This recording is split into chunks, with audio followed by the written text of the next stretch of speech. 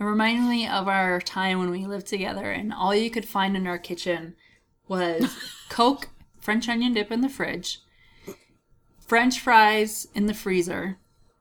Oh, and cheese was also in the Crinkle fridge. cut fries in the freezer. Right. Crinkle cut fries in the freezer, shredded cheese in the fridge. In the pantry was Chef Boyardee's ravioli. Oh, yeah. And Lay's wavy potato chips. Yes. We would always eat fucking the chips and dip, have our Cokes. Yes. And you would always make cheese fries. Yes.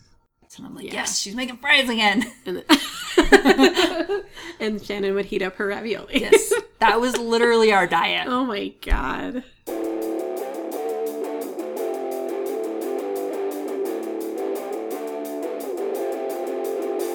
Hey guys, welcome back to Wayward Fans, a supernatural podcast.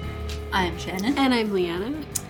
And today we are talking about Are You There, God? It's me, Dean Winchester. I'm sorry, is that your gushes water bottle? It is. It has a narwhal in it? Yeah. Aww. It says stay cool. Oh man, that's awesome. I love Nalgene bottles, like, a lot. Jennifer does too. I don't get that. I don't know why, because there's nothing really special about them. No. But I've always really liked them. And then so when I saw they had it in the store, you know, like way before the hunt even started, I was like, I have to buy it. And so I bought it, and then I didn't get it until like after the hunt was over. Yeah, they didn't start shipping for a while. I got Damn. a t-shirt. I got the, is it Stay Be Weird? Stay Weird? Yeah. And it's like way too small. I was kind of mad. Because I Really? yeah, I don't know if they sent me the wrong size. It says it's an extra large, which is what I ordered, but it's like way too small, so. It's them boobies. I don't think so. I think, oh well. It's a weight loss goal now. Fit my gushes shirt. Anyways. That sucks though. Sorry, total. I just saw that like right when we started the silent part of recording all. So Are You There, God? It's me, Dean Winchester, and In the Beginning. So, thank you, Supernatural, for the super long fucking titles. Yeah, Makes we it really appreciate great it. for files. It does. File naming is just so much fun. Oh my god. So, Are You There, God? It's Me, Dean Winchester is directed by Phil Sucria and written by Sarah Gamble and Lou Bolo? Boyo? Probably. Or Bolo. I mean, it sounds more likely that it would be Italian if his name is Lou. Which would be Bolo, right? This is boring. Let's take it away. So, Are You There, God? It's me, Dean Winchester. We start with a gal sleeping on the couch. The TV and lights start flickering, and she wakes up, and she sees her breath turning cold. Then her phone rings as she's getting up very frantically, and she doesn't answer it, but we hear Bobby leaving her a voicemail message. And she opens up her big secret hunter closet and busts out her EMF reader, and it's going nuts. And so she gets her shotgun, and then she sees a ghost, and she says, "It's you," and she shoots it. And then he shows up again, and she says that she's sorry. And when she turns around, there's a lady ghost behind her who appears to rip the poor woman's, like, intestines out of her body. Mm-hmm. And then we cut to title card. Wing title card. The really pretty title card. And also, there goes another lady. Yep. Scrubbed off Supernatural. She barely had, like, one line. So we get to see Dean and Sam arguing about the validity of Cass. And Dean is still having a really hard time with believing in angels. Sam obviously has more faith than Dean, and he's totally cool with it. He's like, yeah what's up? I like Dean's line here because Sam's like, I don't know what else would have gotten you out of hell. And Dean says, I wasn't groped by an angel. Oh, and so it begins. And so it begins. It's really funny watching this again. Yes. With all of the shit you see on the internet. Yeah. The slash fic. Yes. Which we won't go into that because I know some people are not happy with the slash fiction, but right. It's just funny though, like it's certain that, scenes that, you know, yeah. like you like watching people sleep or whatever, you're like right. I could not stop laughing. Yeah, when it's I something saw that me and Shannon find very amusing. So, I am constantly sending Shannon 90% of mine and Liana's text conversations is me getting some meme or gift from Liana of Supernatural. Specifically, yeah. Almost always. Every now and then there'll be a Jensen one in there. Yeah. But and then, even more rarely, there will be actual conversation. Yes, there's that too. And those are pretty short. Mm-hmm. And then I end it with a gift. And it's usually about Supernatural or, God, we have problems. Maybe. So, Dean can't buy that God would give a crap about him, and he's really uncomfortable about the whole thing. And, he asks Sam and Bobby, he asks the room, what do we know about angels? And so Bobby sets this huge stack of books on the table, and he's like, get to reading. And Dean grabs one off the top, and he points to Sam, and he goes, now you have to get me pie, or you owe me pie. You owe me pie. Or you're going to be getting me pie, I think is what he says, because Sam leaves. Right. So I just noticed something kind of funny about my notes when I was typing them, because I was going to type, if I was in Dean's position, I would also be very skeptical, because it's very scary to think that God would single you out. Yeah. But instead of, if I was in Dean's position, I typed if I was in Dean's possession. It's not a bad place to be. No, some of those little subconscious shit going on there. Anyways, but that I agree Jensen, with Dean. Huh? I know, right? That's a weird slip. I feel like I'm cheating. So Sam gets to the convenience store, and we see Ruby's there off to the side. And she wants to know if the rumors are true about the angel. And Sam tells her that they're not really sure, but he thinks that yes, they're dealing with an angel, because they can't really think of anything else. And she's like, peace, see ya. I'm out. Right. And he's like, wait. She doesn't think an angel would take too kindly to her being a demon, friendly or not. It's a valid point. Right. She says that they smite first and ask questions later. And Sam's like, well, what do you know about them? And she's like, I don't know anything. I just know that they scared the holy hell out of me. Which I love that line. Right. The holy hell out of you? Really, for me, the angel scares the holy hell out of you. Not just regular hell. Right. The holy hell. Yeah. Good one, Ruby. So she tells Sam to take care of himself, and he tells her he's not afraid of angels. And she just kind of gives him a look and then walks off. Right. And you're like, what is going on? I think I'd be kind of afraid of angels. Right? Like, nobody's seen them in 2,000 years. And they did something that everybody says can't be done, and only one of them did it. Right. Like, yeah. Sam's a little, I guess naive is the right word. Yeah. Because there is way too many questions right now to be like, I'm not scared of them. Right. You should be a little scared. I mean, sure, from movies and stuff, you think they're supposed to be the good guys, but you actually have no idea. Right. Yeah. Sam. So, Sam gets back to Bobby's place, and Bobby's packing up, and he tells Sam to keep the car running. They're going to go check on his friend Olivia, who is a hunter he's been trying to reach to help out with the angel stuff for the last 3 days. And it's not like her to ignore that many calls. And Sam goes, Olivia Lowry, right? And I was like, how the fuck do you know that? Right. Maybe he got in touch with her in his journeys to try to save Dean. Maybe. But I thought that was so weird. That was pretty weird. I'm like, you guys didn't even know about the existence of other hunters a couple seasons ago, and now you have a network? But anyway, so he's like, you guys are going to follow me. Dean gets in. He's like, scoot over. Gets in the driver's seat. And Sam guess what? hands him the bag of goodies from the store, and the pie is not gone. Yeah. Dean's like, where's the pie? And that's after Sam just said, when have I ever forgotten the pie? Right.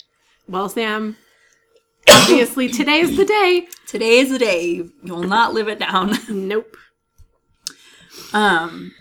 So they show up at Olivia's place, and we don't see her yet. We just see the 3 guys walk in, look into the room that she's clearly in, and Bobby immediately turns around and walks out. And then it shows us Olivia on the floor with, like, her chest, like a fucking face hugger came out of there. Right. Well, not the face hugger, but the alien. You know what I mean. Keep it straight, Shannon. God. But it looks like something exploded out of her chest. I mean, we know what happened because we saw at the beginning, but it's still like, a horrifying that is not what I was expecting. I would have been right along with Bobby. Oh, well, fuck this. I'm leaving. So Bobby, the guys go in to take a closer look, and Sam sees the EMF reader, and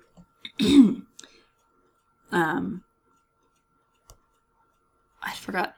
I thought there was something else that they saw, but anyway, Bobby comes back inside and he says he called some other surrounding hunters and they're not answering either. So the guys kind of split up and go check for other hunters. Right. And they're all dead. Same MO. Yeah. So Sam and Dean head back to Bobby's place. Sam's driving. You can tell that Dean's asleep in the car as he stops for gas. And Sam goes in the bathroom. And while he's in there, his breath, you can see his breath. So I just want to say that bathroom is disgusting. It was filthy, and I think most gas station bathrooms are pretty but gross. it's just so, because I don't know what it is when I see TV shows and movies where there's people in disgusting bathrooms and they're washing their hands.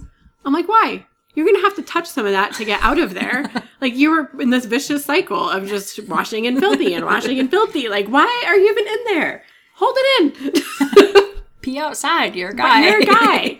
Yeah. I don't know what it is. I don't understand the concept of washing your hands when you still have to leave someplace. That's disgusting. Maybe when you take the paper towels, you use them to open the door. That's what I do a lot. Yeah, so. I even do that in clean bathrooms. Bathrooms are gross. Bathrooms are gross. The bathroom at work, everything is motions activated. I fucking love it. Right. The soap, the water, the paper towels, the door. I just wave my hand in front of this panel and the door opens.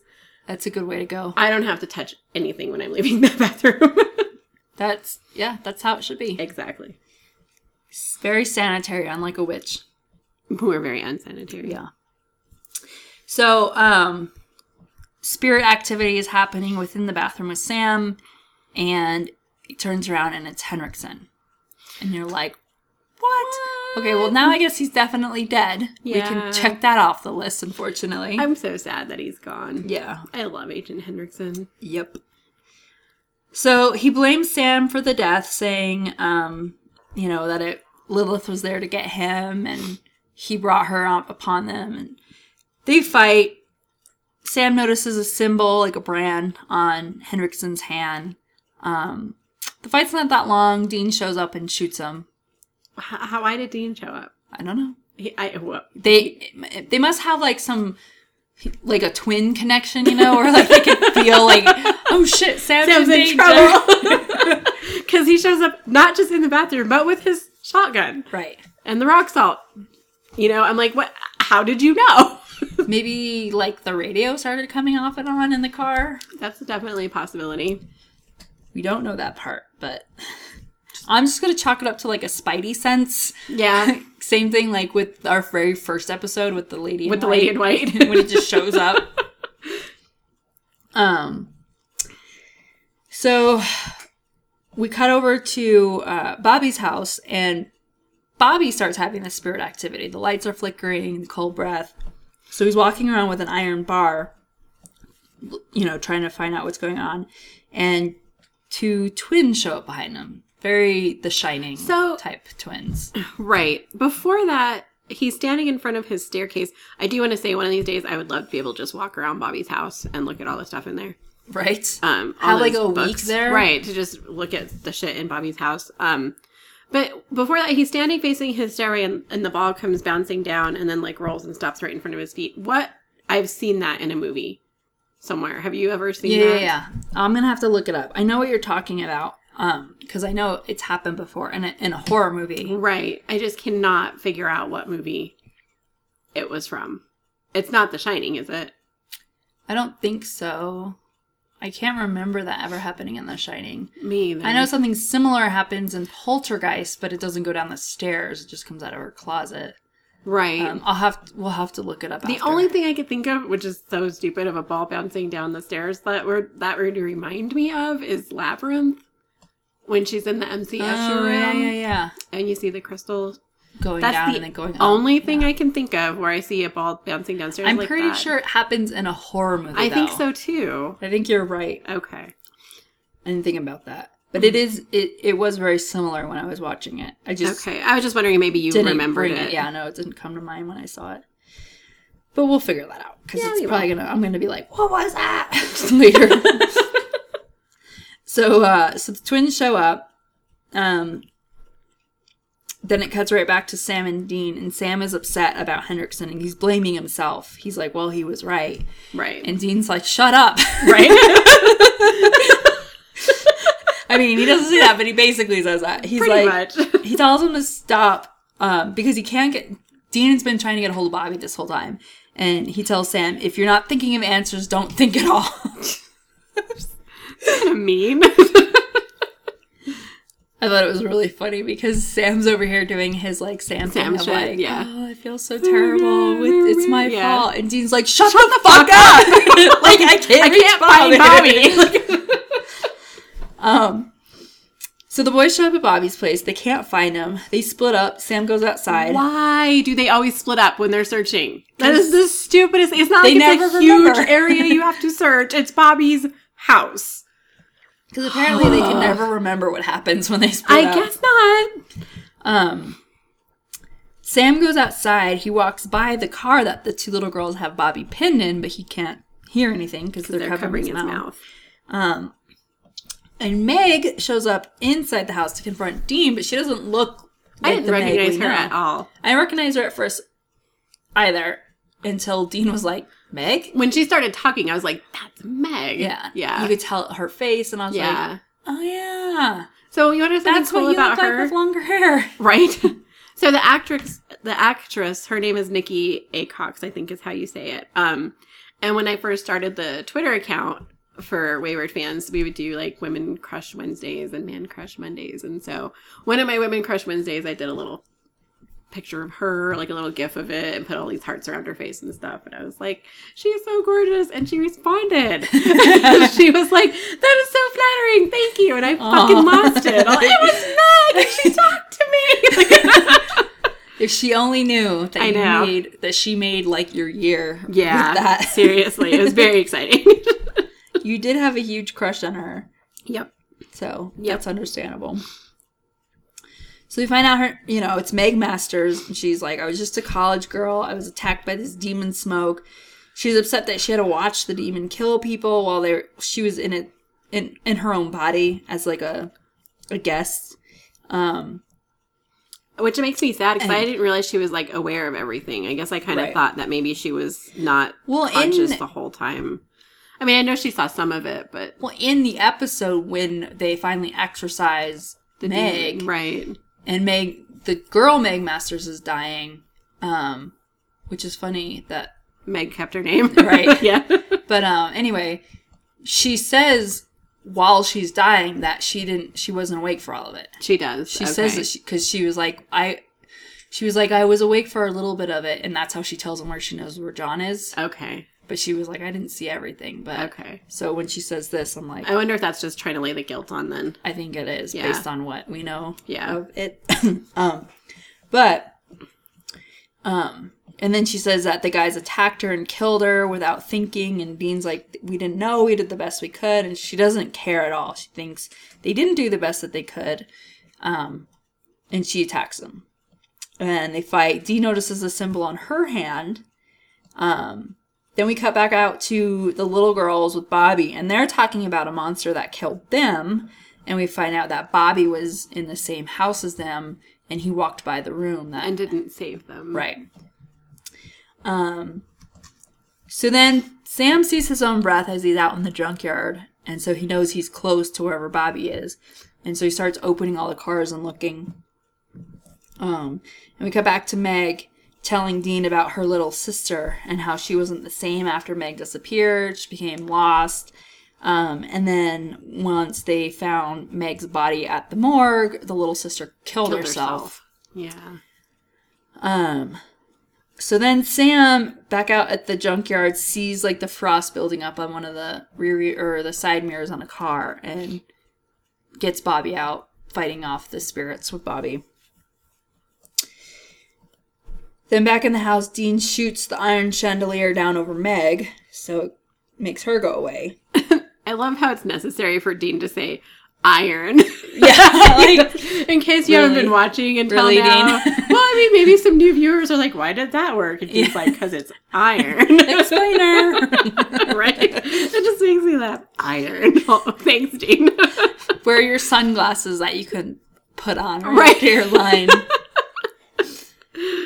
So then the guys are all talking, and Bobby or Sam says, so they're all people we know, and Dean says, not just know, people we couldn't save.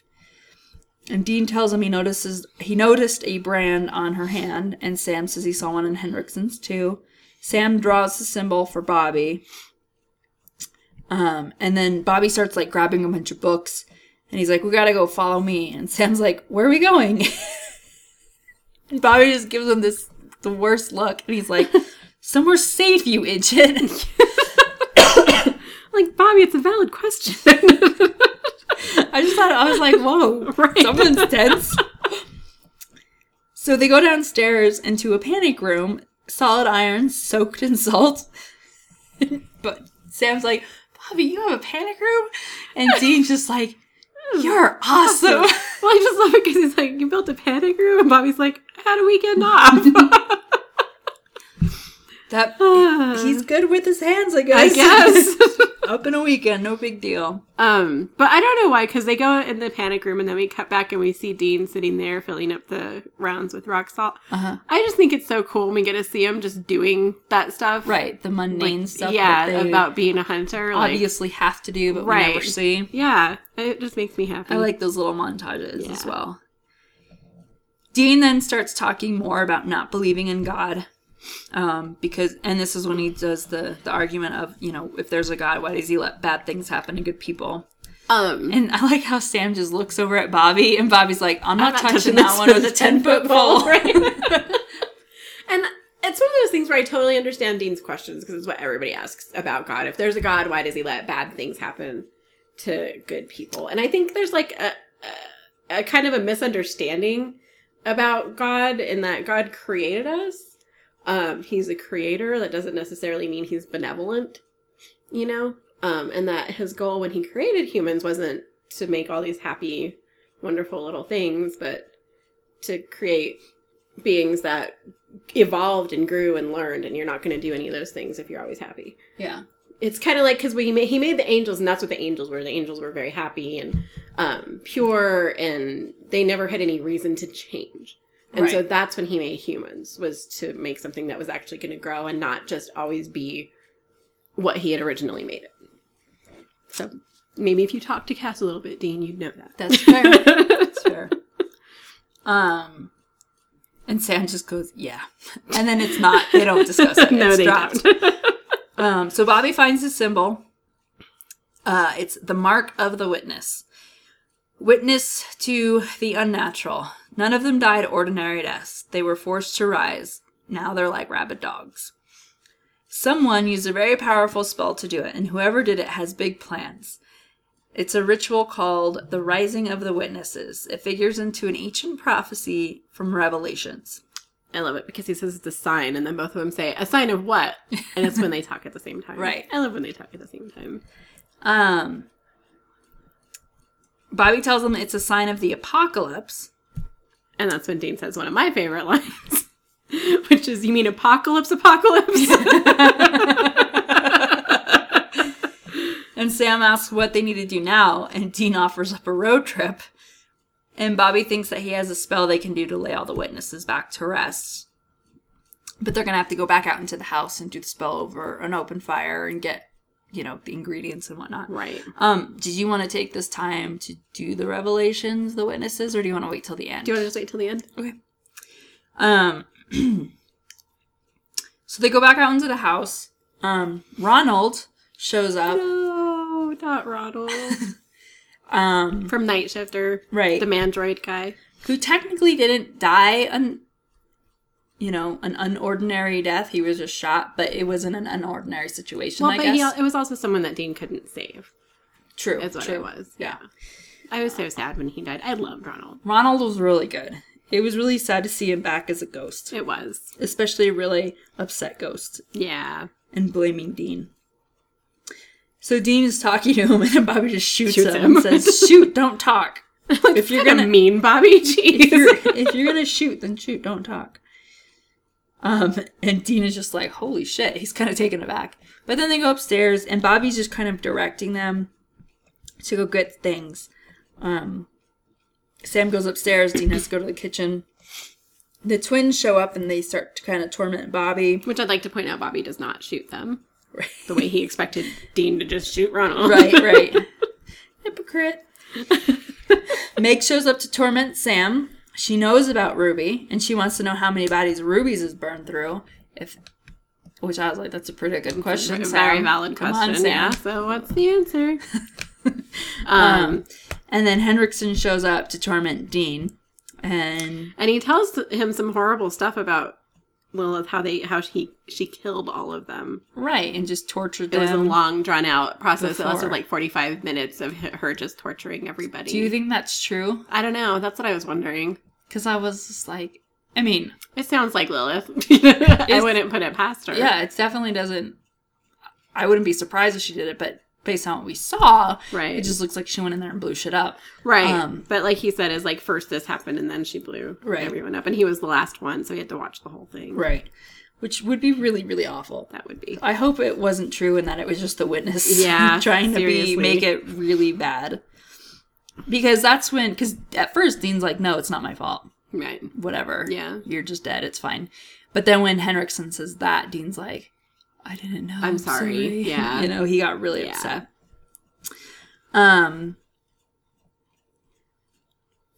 Henriksen actually shoves his hand into Dean's chest and is about to potentially murder him, but then Sam shows up and shoots him in the face and saves him. Everything's fine. They go back to where Bobby is to do the spell. Ronald shows up again, but he disappears before he can get shot. And that's another of my favorite lines, because Dean says, "Ronald, man, I thought we were pals." And Ronald says, "That's when I was breathing." So Bobby starts doing the spell. All the spirits start showing up and causing chaos. And Meg actually uses a desk to pin Sam, and then she shoves her hand through Bobby's back. Bobby then drops the bowl with all the spell juice in it. Dean catches it, and after being prompted by Bobby, he throws it into the fireplace.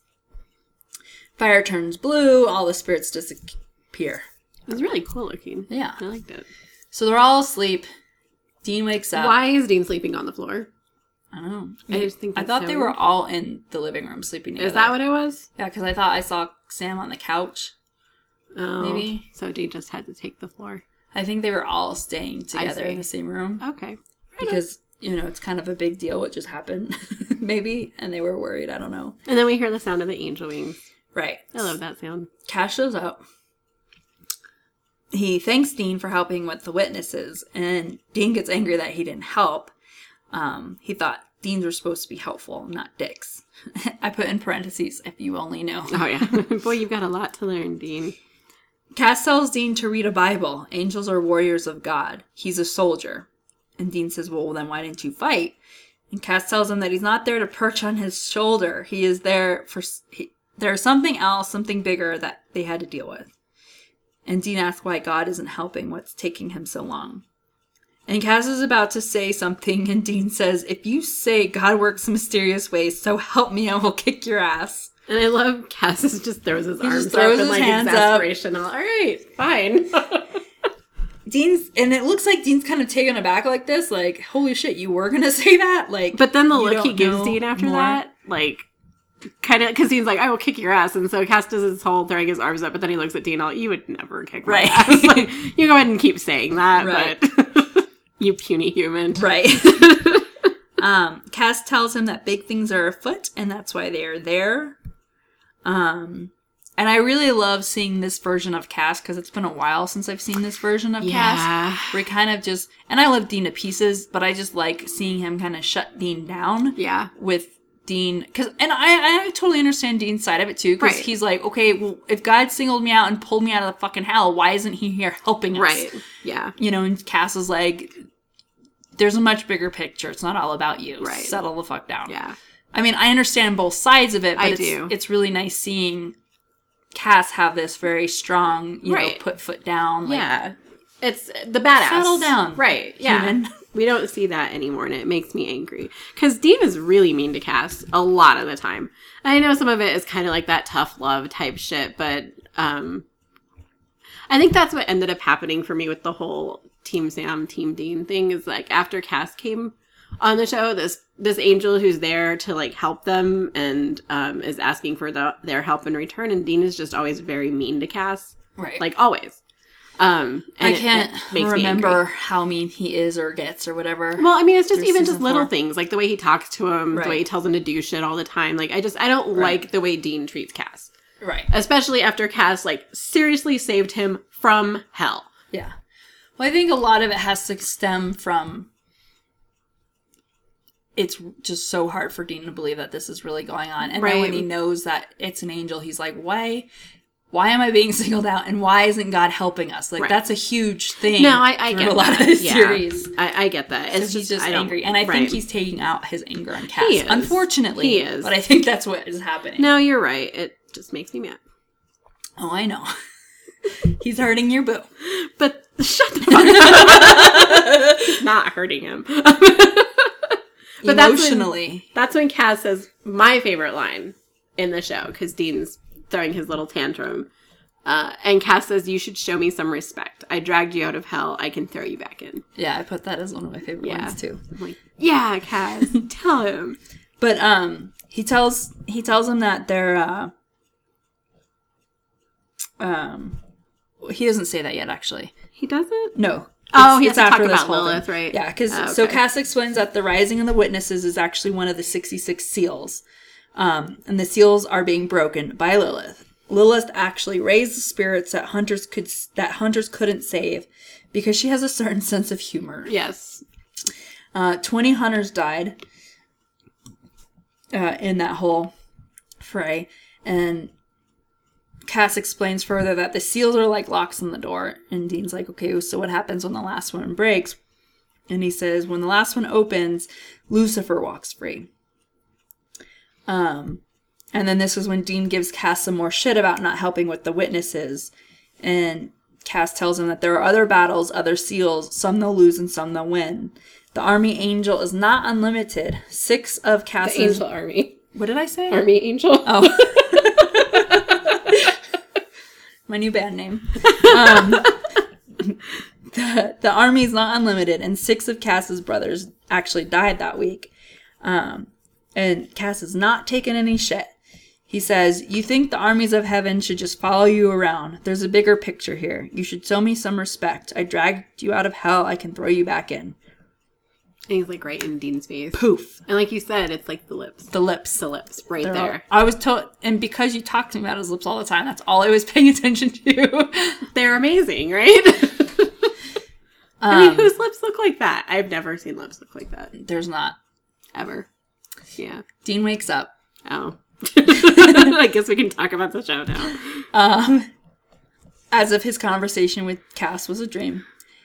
Sam is sitting across from him on the couch, putting his shoes on and stuff, and Dean asks Sam if he believes in God and angels, and Sam's like, yeah, totally. And he asks Sam if that means he also believes in the devil, and Sam's like, why are you asking me all of this? Then credits. Credits, yeah. I think it's a little weird that Dean doesn't believe in Lucifer after having spent 4 months in hell. Right. I mean, granted, he never saw Lucifer, but it seems like having spent that much time in hell would have at some point had some impact on Dean's system of beliefs. And apparently it has had, like, none. Right. And that's weird. Well, it's like I was saying earlier, it's surprising to me how adamant Dean is against believing that angels and God are real when he has spent time in hell. Right. He's heard a demon at least once before talk about Lucifer. Right. As he says in the next episode, he chalked it up to a Sunday school right. fairy tale for demons, which apparently he thinks God is a Sunday school fairy tale for humans. Right. So I think that's, I guess, goes along with his can't touch it, see it. But you're right, yeah. I guess that does explain that. It's just so weird to me. Like, dude, you were in hell. Like, actual hell. Going through literal hell. And you haven't changed anything about the way you think about the world? Like, right. I even thought it was weird without him going to hell. I'm like, right, demons exist. Because there was that episode with the father that Sam was, like, 100% sure it was an angel. Right. And Dean was like, I don't think so. Mm-hmm. And it turned out not to be. It was just the father. But, I was always, in that episode, I think we even talked about it, I was just like, I think it's kind of weird because they know there's hell, they know there's demons, and Dean hasn't been to hell, but he believes in it, he knows about it because apparently that's where the demons come from, right? Come from. So, wouldn't it make sense that there was a counter to that? Right, it's not a huge leap of faith to think, well, if there's hell, there's obviously got to be an opposite to that. Right. Especially someone who's like king of black and white. Right. Maybe here's the black, where's the white, Dean? Right. Maybe not that there's a God even, but there's at least an opposite of hell. Right. Right. Exactly. Maybe with angels, maybe with not. Maybe with something else. Some other type of that being. would combat demons. Right. To balance out the world. Right. Because, I mean, hell's a big deal. But, maybe that's why Dean is so upset. Because maybe he always thought that there's all this evil in the world and no good. And he couldn't ever... Right. I mean, for a life that he's lived, sure, it definitely looks like there's nothing good in the world. So maybe there isn't anything up there. I mean, and it's all bad. The whole thing is, like, it's just such a conflicting thing as far as how I can relate to what Dean believes. Right. But then also question it. I don't know. It's weird. I can relate to it because I am the same as him. Right. But I don't believe in hell or demons either. Right. But I don't fight them. So there's a little different. Yeah. But I would be the same way for a very long time. I would be like this. I can't believe any of this. I'm sorry. Yeah. I could see that. But anyway. So... little tidbit really quick. Tidbits. I think I have 2 of them here. Misha reported that Kripke wanted to base the look of the character of Cass on the comic book character Constantine. John Constantine is an occult detective who's featured in John Constantine, Hellblazer comic book series, the 2005 film Constantine, and a 2014 TV series. But he says specifically he didn't want to go off how they made Keanu Reeves look. Right. In the movie. Because, and I don't think I have it in this one. I think it's in the next episode. But Eric Kripke cites 3 of the things that influenced Supernatural for him the most were Hellblazer, the Sandman comics, and which are like the most amazing things ever, and Neil Gaiman's American Gods, which is also... really fucking amazing. Yeah. So, which I can totally see, and I think that Eric Kripke has amazing taste. Well, yeah. So, I mean, obviously. But yeah. He cast Misha. So he very strongly wanted the character Constantine from Hellblazer to come through. So does he wear a trench coat? He basically wears what Misha wears. Oh, does he really? That whole thing. Does he have like the sexed up hair? It's definitely not combed down the way it gets later on. Right. You're like, what are you doing? Oh, this is horrible. Come on. Run your fingers through that shit. Mess it up a little bit. Right.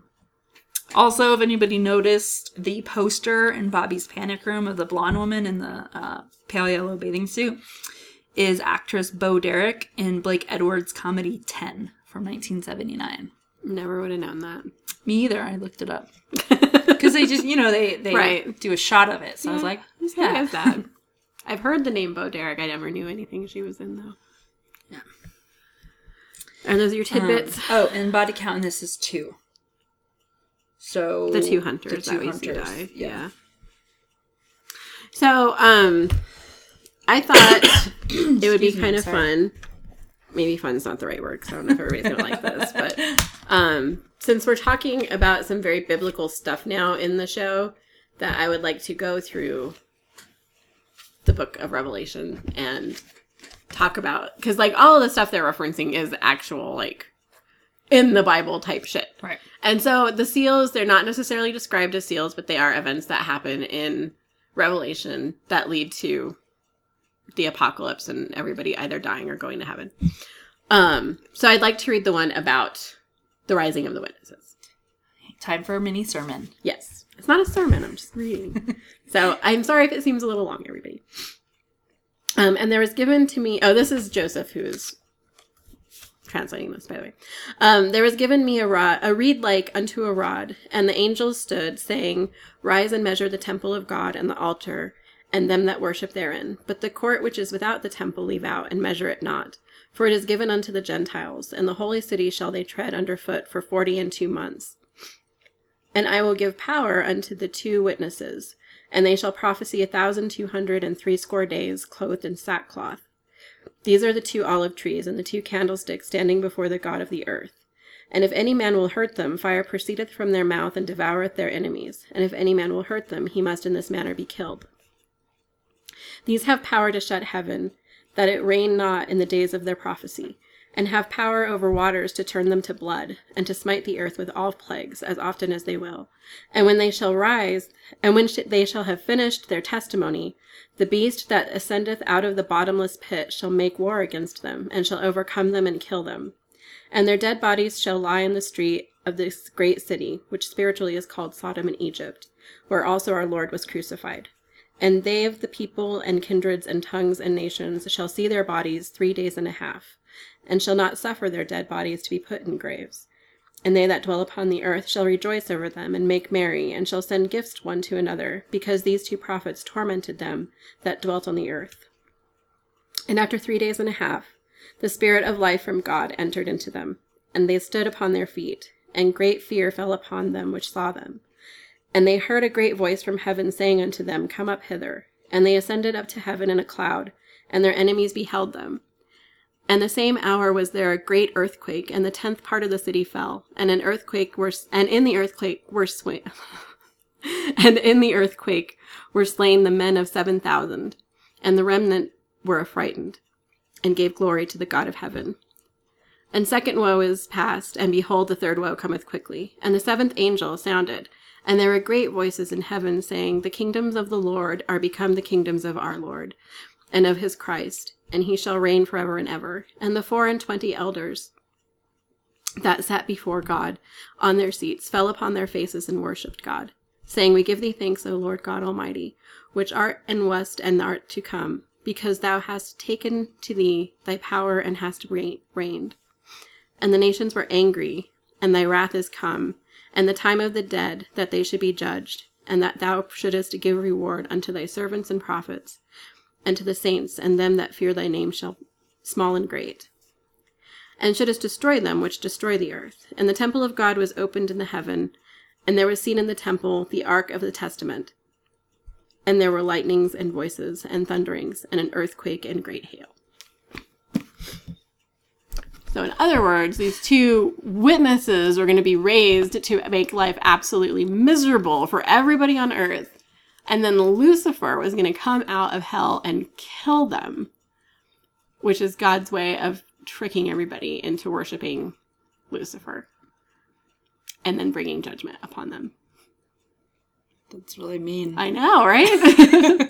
God, see, that's what I'm saying. God is not a nice thing. It's just, I don't understand why people are like, well, if God's there, why is he letting all these bad things happen? I'm like, you guys read the Bible? No. Dina's never read the Bible. I know. And I think a lot of people who argue that have not read the Bible. I think so, too. Yeah. There's just that, like how angels are misconceived, right? Right. It's just what the media has shown in movies and books and stuff. Right. They're generally like, but yeah, these helping. I love the book Revelation. I think it's absolutely amazing. It's some crazy shit that goes on in there. So if you've never read the Bible, at least read that one. It's very short. Last one in the New Testament. You'll read some insane shit happening. We'll get a little insight to this episode of Supernatural. To this entire 2 seasons of Supernatural. I mean, this is like pretty much enacting like the book of Revelation. It's pretty crazy. Spoilers. I love it. Oh, come on. That's not much of a spoiler. They've already said we're starting the apocalypse. All right, favorite scene, Shannon? Cass and Dean talking at the end. Yes. That also... Sorry, go ahead. Oh, no, go ahead. Which I was going to say, which also is my favorite line. Right. The Heaven Army part. Oh, okay. Angel Army. Right. I think he said that armies of heaven is what he actually says. I think you're right. But anyway, that whole thing that I read... Yes. Up to the you should show me respect. I like that whole bit just because I like seeing Cass get in Dean's face. Mm-hmm. Not because I want to see Dean getting put down by any means, but it's just kind of... It's nice to see Cass. It's really nice to see Cass kind of put Dean in his place because he thinks Dean is feeling very entitled when Dean shouldn't be feeling entitled, even though I think Dean does have a little bit of credence to feel entitled because he was just told he was singled out by God. Right.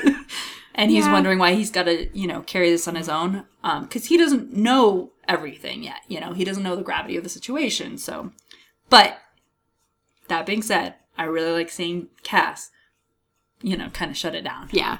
Yeah. Like I said, I'm going to pick 2. So I'm glad you picked my Cass out one. I'm like, oh, good. That was a legitimate Well, it's really choice. funny that I give you so much shit because most of mine have been Cass. That is really funny. But I love Cass's character. Me too. I love him. Well, I mean, everybody knows I do. Right. I mean, I don't love him to the extent you do. Like, I don't go outside of Supernatural and follow Misha, even though I think Misha is a pretty amazing person based on, like, the things that he's done. And, yes. Following him on Twitter and doing the scavenger hunt and everything and right. the charities he does. All that stuff is good. But, just... the show aside, like, I was totally Team Cass when it came in. Yeah. I mean, of the brothers, I'm always going to be Dean, but right. then we come up with Team Free Will of the right, which is great. That's my number one. Yeah. But Team Cass I'm Team Cass all the way. Yeah. He's amazing. He's an amazing character. The actor's amazing. He does really, really well. Yeah. I can't think of anybody else who would play this. Oh, hell no. To the way Misha does it. And I am just... over the moon that they decided to keep him. Me because that would have been really upsetting if he was only in like 2 or 3 episodes. Yeah. There would have been a huge uproar, I think. I don't know that I would have... I mean, I probably still would have at least finished through 5. I think I would have finished all of them, even if he hadn't been to in see what right. happens, but I just don't know if I would have wanted to keep going without that. I mean, it's really hard to say because I know that... how he's that they have right, now, yeah. The bond that's there is just so... It just adds to what the brothers have. Would you say it's a profound bond? Yes. Yeah. Yeah. But it's hard to say if he wasn't there that I would stop watching. Right. It's impossible to say, right? It would just not... It wouldn't be the same. It wouldn't have the same dynamic. Mm-hmm. Yes, so that was my favorite, was the conversation they have in the kitchen. And then also I picked the scene where Meg is confronting Dean in the hallway. Just because I liked the way she talked to him. It's not just because it's Meg. God, I can't pick anything anymore. But yes, and then my favorite line is the "You should show me some respect." There's only one song in here. Lonely is the Night. Billy Squire recap. Yeah. That's what I got for this one. What about you? That's it. All right. Then we are going to take a break and we will be back for In the Beginning. It's time you got to win. Lonely, lonely, lonely. Your spirit's sinking down. You find you're not the only stranger in this town. Red lights, green lights, stop and go jive. Headlines, deadlines, jamming your mind. You've been stealing shots from the side. Let your feelings go forever. Welcome back, and on to an episode Liana hates. I don't hate it. We all know how she feels about time travel. We do. I've mentioned that a few times. This is In the Beginning. It's directed by Steve Boehm and written by Jeremy Carver. And we open up with Dean asleep. And we see we see Sam sneaking out with Ruby.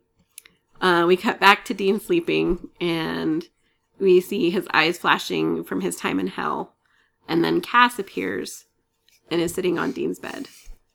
And he says, "Hello, Dean." Which becomes a thing. And asked him what he was dreaming about. And Dean asks him if he just gets off on watching people sleep. Maybe he does. And then he just says to Dean, "You have to stop it," and touches Dean's forehead. And Dean is suddenly sleeping on a bench in the middle of the day. He has no cell phone service. He stands up from the bench, and we see an advertisement for Tab. And he enters a nearby diner, and he sits down next to a man at the counter and learns that he's in Loris, Kansas, and that it is 1973. And then he realizes that he's sitting next to his dad, or AKA Back to the Future. Right. Which is pretty much what just happened there. It's the entire Back to the Future scene. All the way down to Tab. Yeah. I thought it was cute. I mean, it was obvious what they were doing. It was. And we know Kripke's love of the throwbacks. Yeah. Even though reading the transcribed commentary from the DVD, it was all Jeremy Carver. Oh, was it? Yeah. Right on.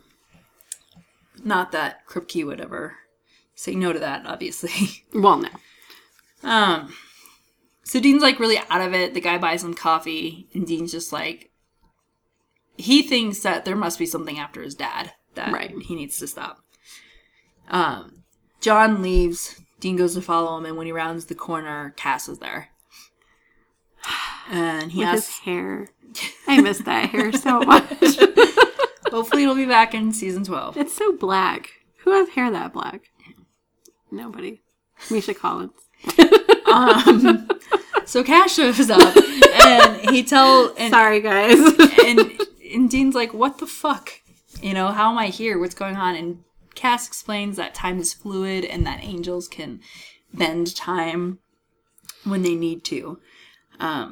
He tells Dean that he needs to stop it, but he doesn't say what it is. And Dean gets really mad that he can't get a straight answer out of Cass, and then Cass disappears.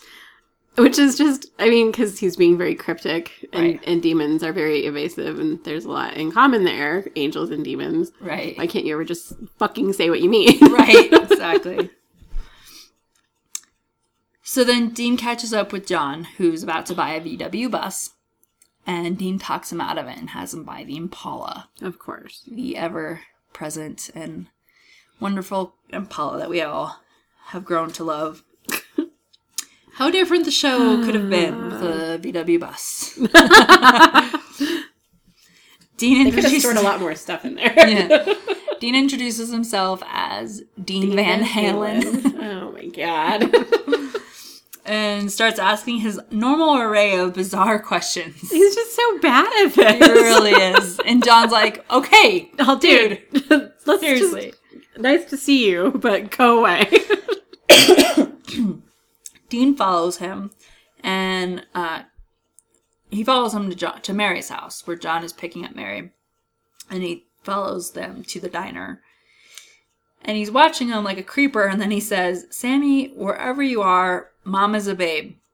I am going to hell. Again." I do think it's really cute that he thinks his mom's a babe.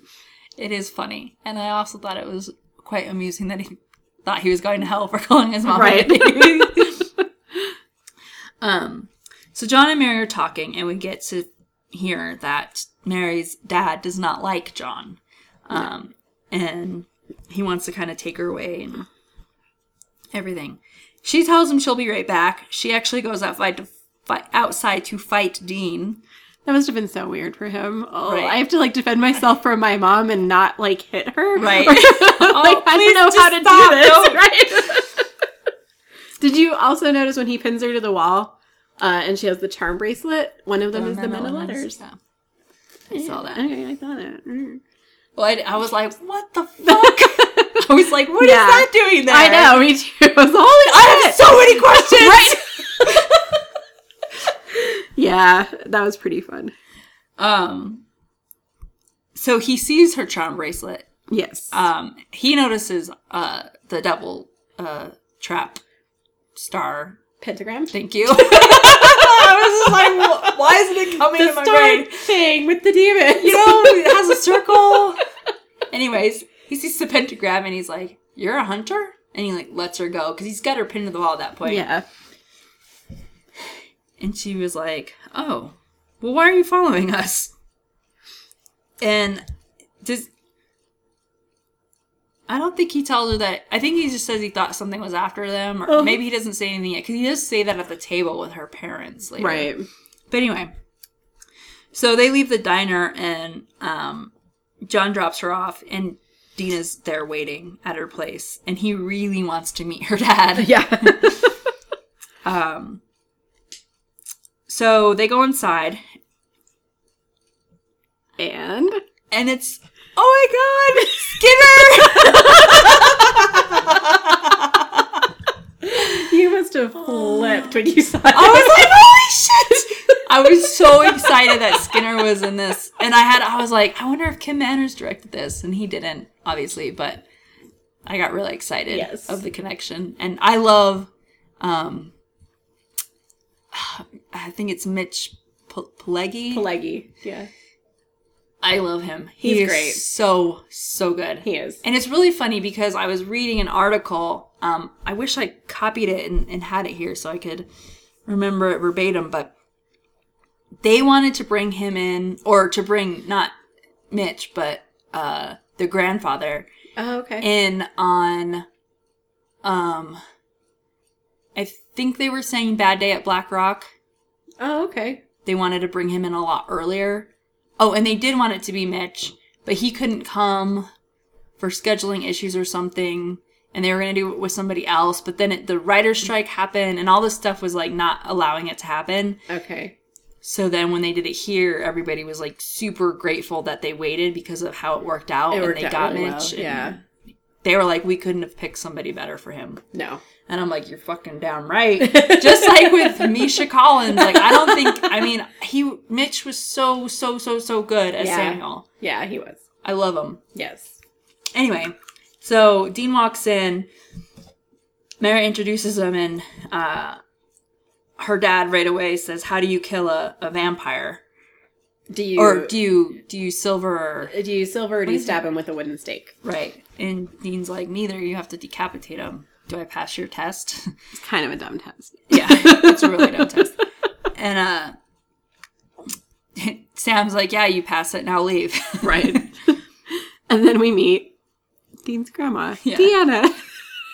And Dean's like, Deanna and Samuel. And she's all, yeah. And he's like, huh.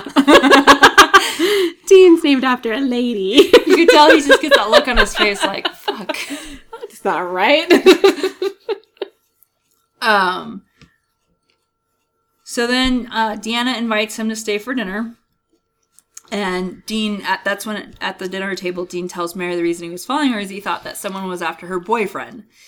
And that's when Deanna says, John Winchester mixing it up with spirits. Can you imagine? And I like how Dean just kind of laughs under his breath. Yeah. Because, we can imagine pretty well. So Sam thinks John's a nice guy, but he doesn't want Mary with a naive civilian.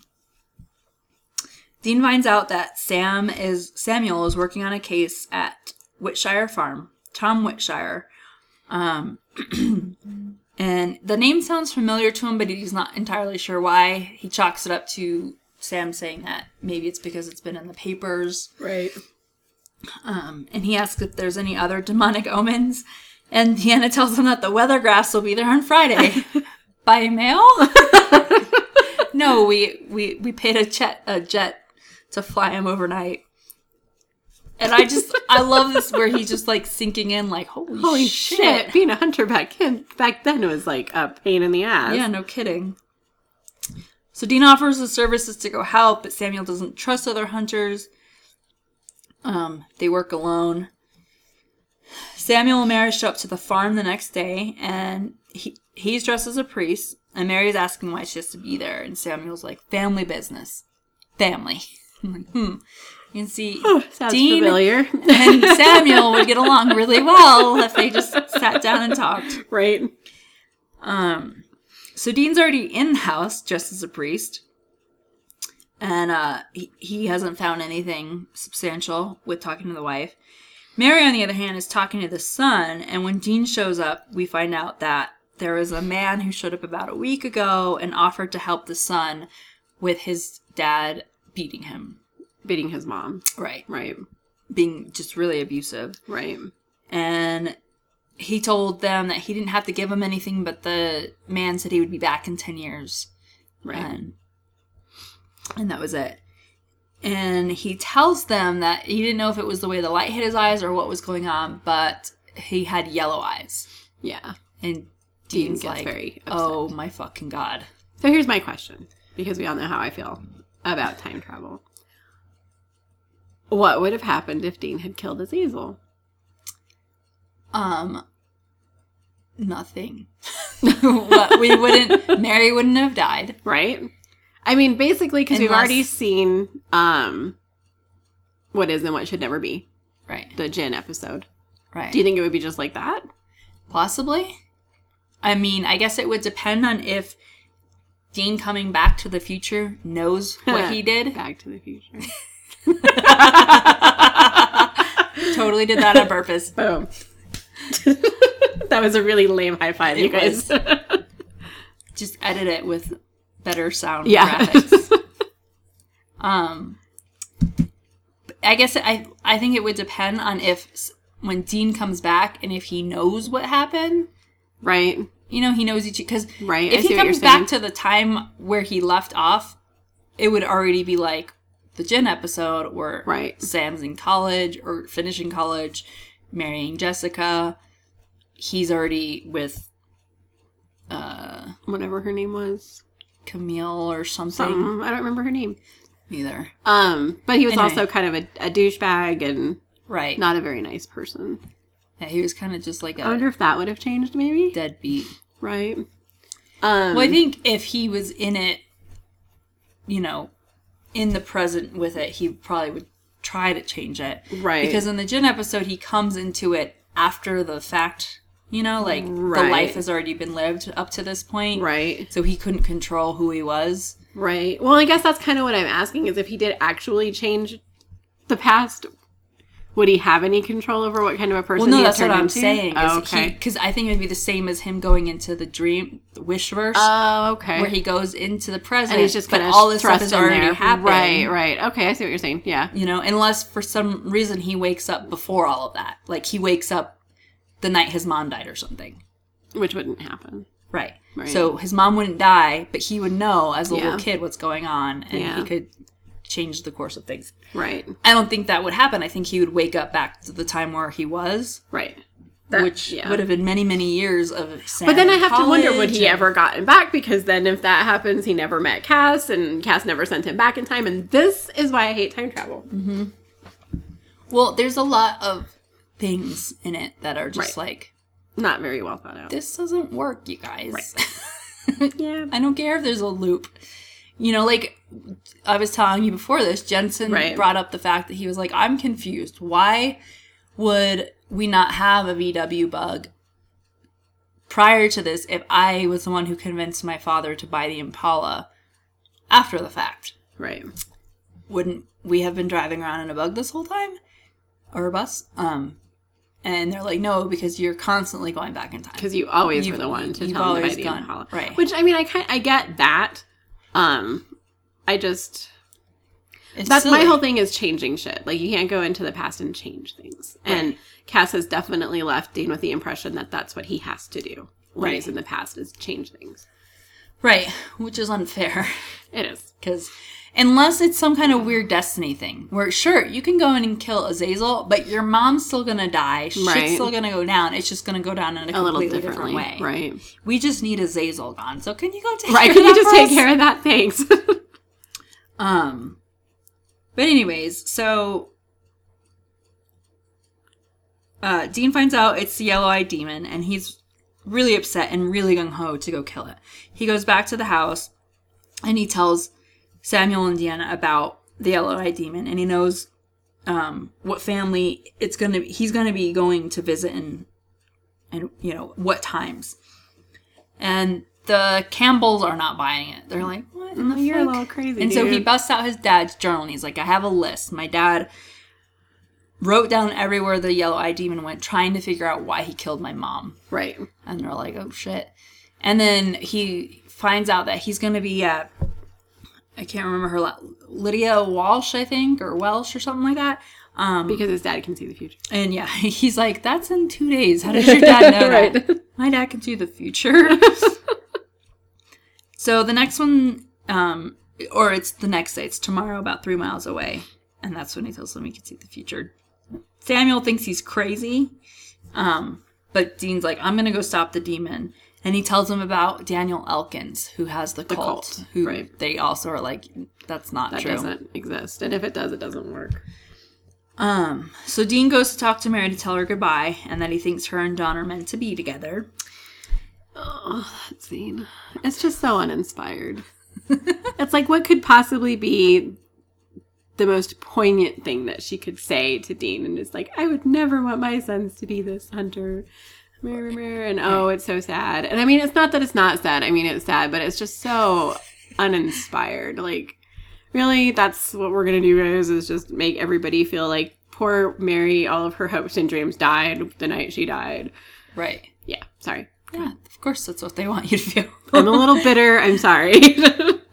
But yeah, he asks what John is like, and she tells him he's sweet and kind, and he's the very happily ever after.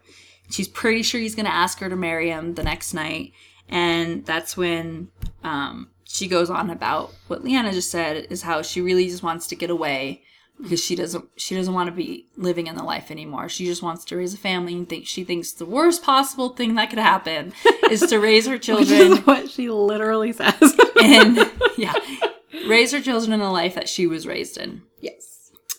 And then Dean asks her to promise him something, and he's breaking down while he's saying it. It's pretty sad. Yeah. And he's asking her on November 2nd in 1983 to not get out of bed.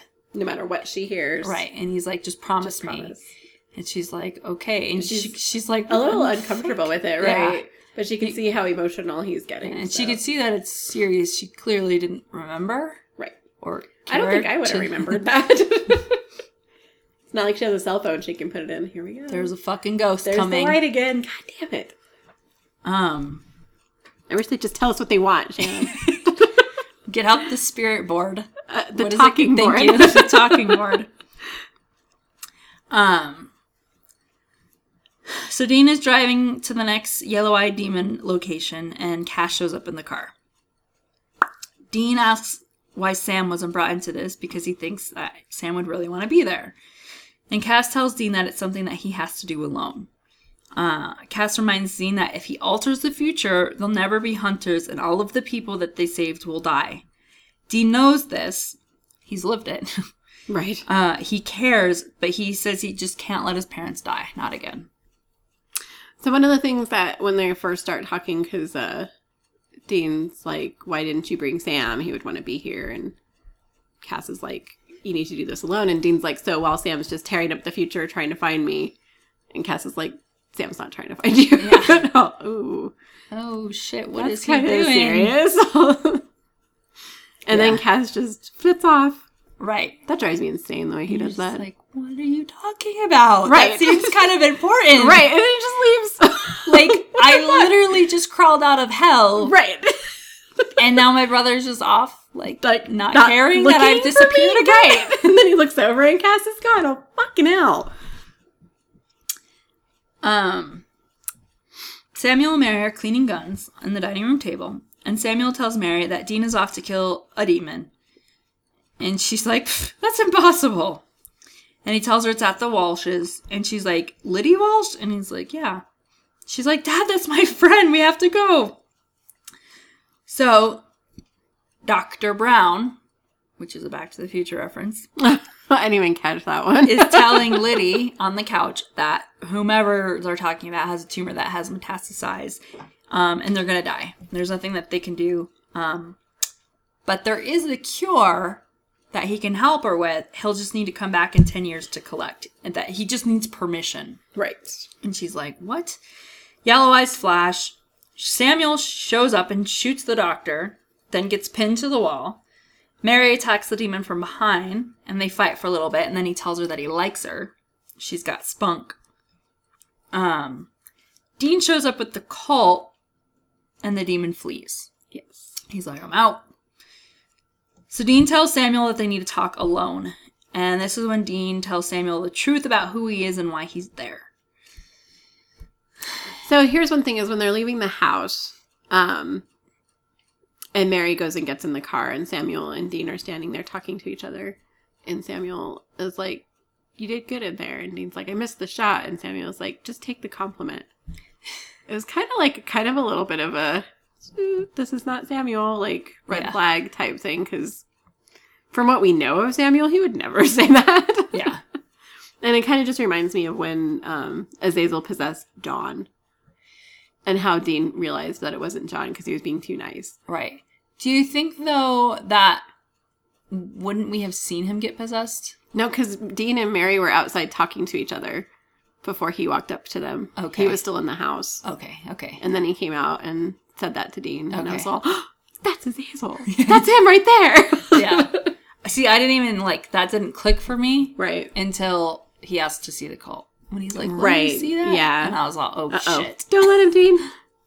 Yeah. I must have been, writing my notes or not paying attention because I didn't notice the first time either. Because I didn't notice that he lingered behind while they were still out front first. Okay. Yeah. Good catch. Thank you. Ha! I finally got one.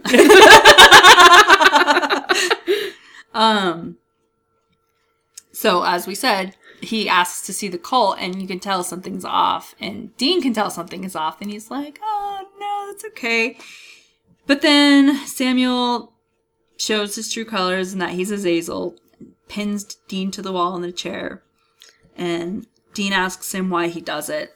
And the yellow eye demon basically just gives Dean his whole plan for the kids, but not his end game. Right. He basically tells them about the blood, and he wants to make them stronger, and that he's doing what he's doing now so that he can have permission to go into their homes to do what he wants to do. Right. Not, he doesn't even care about the souls. Right. He just wants to be able to take their children, basically. I do like how when he realizes that Dean's from the future, he asks if he's one of his psychic kids. And he smells him. Oh, that's so creepy.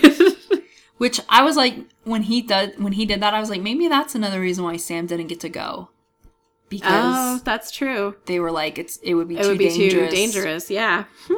That's very That's true. because I was like, he can smell it? That's probably why Sam's not here. Yeah, totally. But anyways, so Deanna is kind of eavesdropping and watching from the kitchen the whole time while Mitch Pileggi is sticking his ass out real sexy like the whole time he's talking to Dean. I just thought that was so funny. They do that shot from behind and he's just kind of swaying back and forth as he's talking to Dean, and I was all, oh, that's so funny because I never even noticed. I know you hate this episode, but go back and watch that scene and just look how he's leaning over the chair and arching his back a little so his ass kind of pops. Oh my god. I was like, all right, here we go, Mitch. So, Azazel's like, you can't save Pops, because Dean says, I'm the one that kills you. Right. And he's like, well, you can't save Pops, and then he stabs himself in the gut. Deanna screams, gets flipped in the air, and then he leaves. And Dean is able to get up, grabs the cult. Or, well, before he leaves, he snaps Deanna's neck, which is kind of important. It is a little bit, yeah. And he's also at that point stabbed himself in the stomach. Right. Well, he stabs himself first. That's when Deanna screams. He then flips her into the kitchen. And then snaps her neck. Right. Then he runs after her, snaps her neck. Then he leaves. Dean gets up, sees her dead, grabs the Colt, and he leaves. Okay. Well, he's like, Mary! Mary! He's doing a Sam yell for Mary. For Mary. Yeah. It runs in the family. Apparently. It's for the family. Well, yeah. So then we cut to John and Mary, right? Right. They're parked, and Mary and John is basically getting ready to ask Mary to marry him. And Mary says, there are things that you don't know about me. And he cuts her off, tells her that he doesn't care, that he loves her the way that she is, which is what she told him in the beginning of the episode. Right. And he pulls out the ring. Possessed Samuel shows up, pulls Mary out of the car and starts dragging her off. And she's like, oh, you're hurting me. John comes up. He gets his neck snapped. A demon favorite. Yes. And Samuel tells Mary that he's not the only one that got killed. That mommy and daddy are dead too. And he shows her the, like, stab wound in his stomach. Right. He offers Mary that he'll bring John back and they can live a hunter-free life for 10 years. And then he'll show up. As long as he's not interrupted, no one will get hurt. He doesn't want her soul. He just needs to have permission and not be interrupted. Right. And I'm like, oh. If only, right? Holy shit. Yeah. And, shit, what was I going to say here? Oh, I was like, so this is how Mary got to live without dealing with hunters. Right. Or stuff. Because it seems like no matter what hunters do, they cannot get out of the life. Once you're in it, you're in it. You know, it's like the fucking mafia. You're not getting out. No. So I was like, oh my God, she made a deal? Right. What? Yeah. She made a deal to let him be uninterrupted for her son. Not that she knows that's what's going on. But anyway. So Dean shows up too late to stop the deal. He shows up just as they're kissing.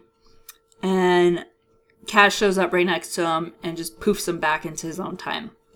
So, this is what I realized when I was watching this episode today. Do you think that actually means that Dean's named after himself and not after Deanna? I mean, there's this guy, Dean, that's a big part of, like, one of the most important moments in her life. That is a good possibility. I would still say it would be Grandma because that's funnier. Right. And makes more sense because they both died on that day Yeah. that she met Dean. But also... It just seems a little unlikely that she knew a guy named Dean and then named her son Dean. Right. Yeah. Just throwing it out there. It's highly, highly likely that is the case. Just a mysterious guy shows up, gets her family killed. Right. Yeah. Uh. So Mary and John are still on the ground. Samuel is dead beside them. John's alive. And John's probably like, what the fuck? Right. I was in my car.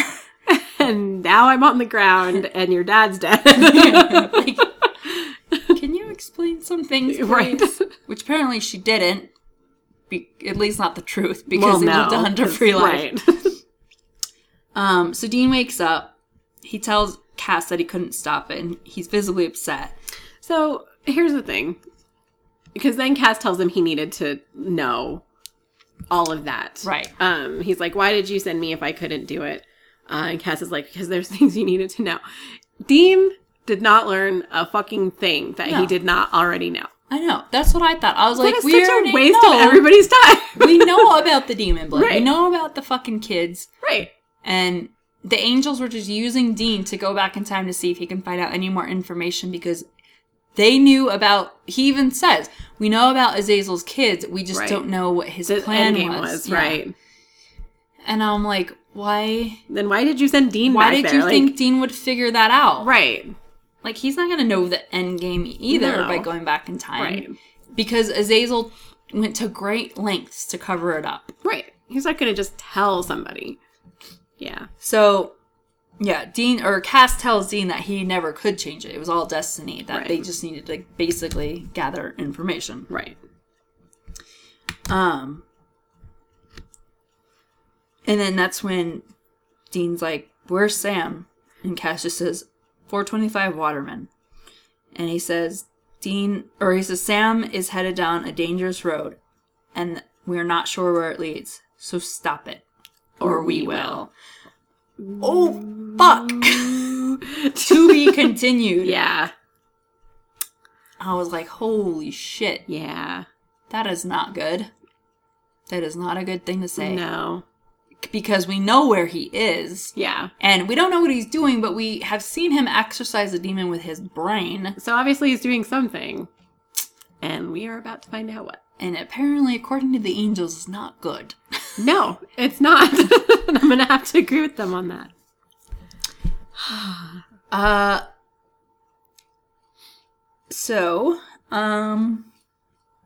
Oh, in the diner, when Dean first meets young John, an elderly man who comes in, who's basically the explainer to let us know it's John, says, "Say hi to your old man for me." But we learn in season 8 that John's father vanished when John was a child. Oh, do we? Yeah. Huh. So, I mean, it's a ways off, so it could have gotten forgotten, I guess. But they think the old man could allude to a stepfather or adopted father or grandfather. Oh, okay. But I just thought that was kind of interesting. Because when he said that, I was like, didn't his I dad just thought, leave I was when like, he I was a don't remember kid? anything about John's dad. So when Yeah. he said that, I was like, huh, that's right. John did have a dad. I just vaguely, it was very vague until I went and I read, and I was like, that's right. He didn't grow up with a dad. Right. Anyway. The Impala was purchased from Rainbow Motors in Lawrence, Kansas, and it was $2,204. All right. Just for those of you who'd like to know how much a car would cost in 73. And, oh yeah, so when Mary gets pinned, this is when I put the little tidbit of the Aquarian star, which is the same symbol for... Oh, the meta letters. Okay. Mary deals for John's life on May 2nd. This is Sam's birthday. It is also the same day John Winchester traded his life for Dean, and Dean traded his life for Sam. Jesus Christ. And the day that Sam went to hell, or Dean went to hell. All May of that was 2nd. on the same day? Mm-hmm. Jesus Christ, poor Sam. Yeah, right. Oh, don't you ever just get a happy birthday? In the commentary track for this episode, Eric Kripke stated that I already talked about this, his greatest inspirations. Right. Sam and Hellblazer and American Gods. But here's a direct quote from Kripke off of the DVD commentary. You know, the first thing that's probably worth talking about is watching Sam actually leave the episode entirely. For the record, Jared spent this entire episode in Hawaii. Some people thought, I heard fans talking about, that it was because of Friday the 13th and he was doing reshoots or whatever. It actually wasn't. It's actually Dean being alone in this episode was the right thing creatively. There was no logistic reason for doing it, and we just really felt that Dean needed to go on this journey by himself. Because really, yes, it's about his parents, but really, it's really a journey about what happened to Sam and all of the secrets that Sam's been keeping from him, and it felt really important that Dean do it without Sam's assistance. Right on. And a little bit later, all the Back to the Future and all the time travel references, they were Jeremy's. That's part of your scripted genius, that angels got their hands on the DeLorean. I actually noticed that you named the doctor. Then Jeremy cuts in, right, he was named Dr. Brown for Doc Brown. And Eric says, well, yeah, we actually knew that was a real Back to the Future homage. So. Right on. I need to get the DVD set. Yeah, commentary is Yeah. so good. It is. Favorite moments? Body count was 4. Oh, 4. So, the parents. Campbell's. The dad of the kid who met Azazel.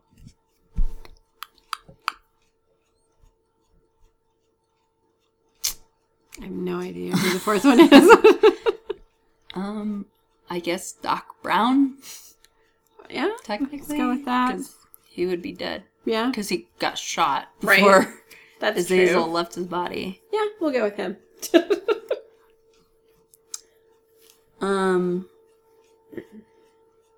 Favorite moments? I just went with when Dean realized he's sitting next to his dad. I just liked his face in those, where he's just kind of like staring, slack-jawed at his dad for way longer than is necessary. Yeah. I only picked one, and it's when Cass was sitting on Dean's bed. Yeah, that's a good one. It is. I also liked the line, okay, what? Angels got their hands on some DeLoreans? How did I get here? And I also liked Castiel's line, your brother is headed down a dangerous road. Dean, we're not sure where it leads, so stop it or we will. I like it because it's really scary and it makes you think like, what the fuck is Sam doing with Ruby now? Right.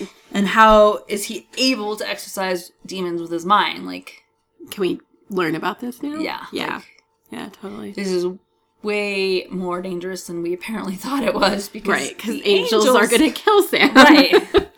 Yeah. So it's just, you hear it and you're just like, oh shit. It's about to get real. So I really liked that line from Cass. Yeah. I picked a funny line. It's actually a Dean line. And it's when Cass appears in his car with him when he's driving and Dean says, so what? God's my co-pilot? Is that it? And it also, I say it because it reminds me of when he sees Ruby in season 3 outside the hotel and they have their little heart-to-heart. And he's like, so what? Yeah. Devil may care after all? Is that it? I'm like, is that like your thing, Dean? Yeah. Clearly it is. Yeah. So, did you have a favorite song? I went with Ramblin' Man by the Allman Brothers. Me the too. Allman Brothers band. Plays in the diner when Dean's talking to John. It also played in the pilot of season 1. Oh, yeah, it did, huh? Well, the pilot is obviously season 1. The newspaper shows the date of April 1973, but the song, Ramblin' Man, wasn't released until September of 1973. Huh. So they were That's a little really off. funny. I found it a little amusing. I didn't know that. I had to look it up, but I thought it was kind of funny. That is. It's like, when did See? that song come out? Time travel fucks it all up. That's all I have for this one. Do you have anything else? That is all. Cool. Well, guys, if you're not there already, please check out the website, thewaywardfans.com. You can see all of our podcasts there and other interesting tidbits. Please comment on the episodes or contact us. Let us know what you think of them. You can contact us directly via email, waywardfans@gmail.com. Let us know those thoughts, feelings, concerns, and make us happy by getting little pen pal letters. We like them. They make us very happy. Yeah. Or you can follow us on Twitter at waywardfans_SPN and on Facebook, facebook.com/waywardfans. We post all of our new episodes there also, so it's a good way to stay up to date. And please rate us on iTunes. Yes. Rate. That would really help there. us. Yeah. The more ratings we get, the higher up we get on the search lists and stuff. So, and more likely to get interviews. Yes. Which would be great. Yes. Because now we're finally at a point where we have all the people on the show that we would want to interview. Well, there's some ladies that I would like to hit up later on. Yes. So, yeah.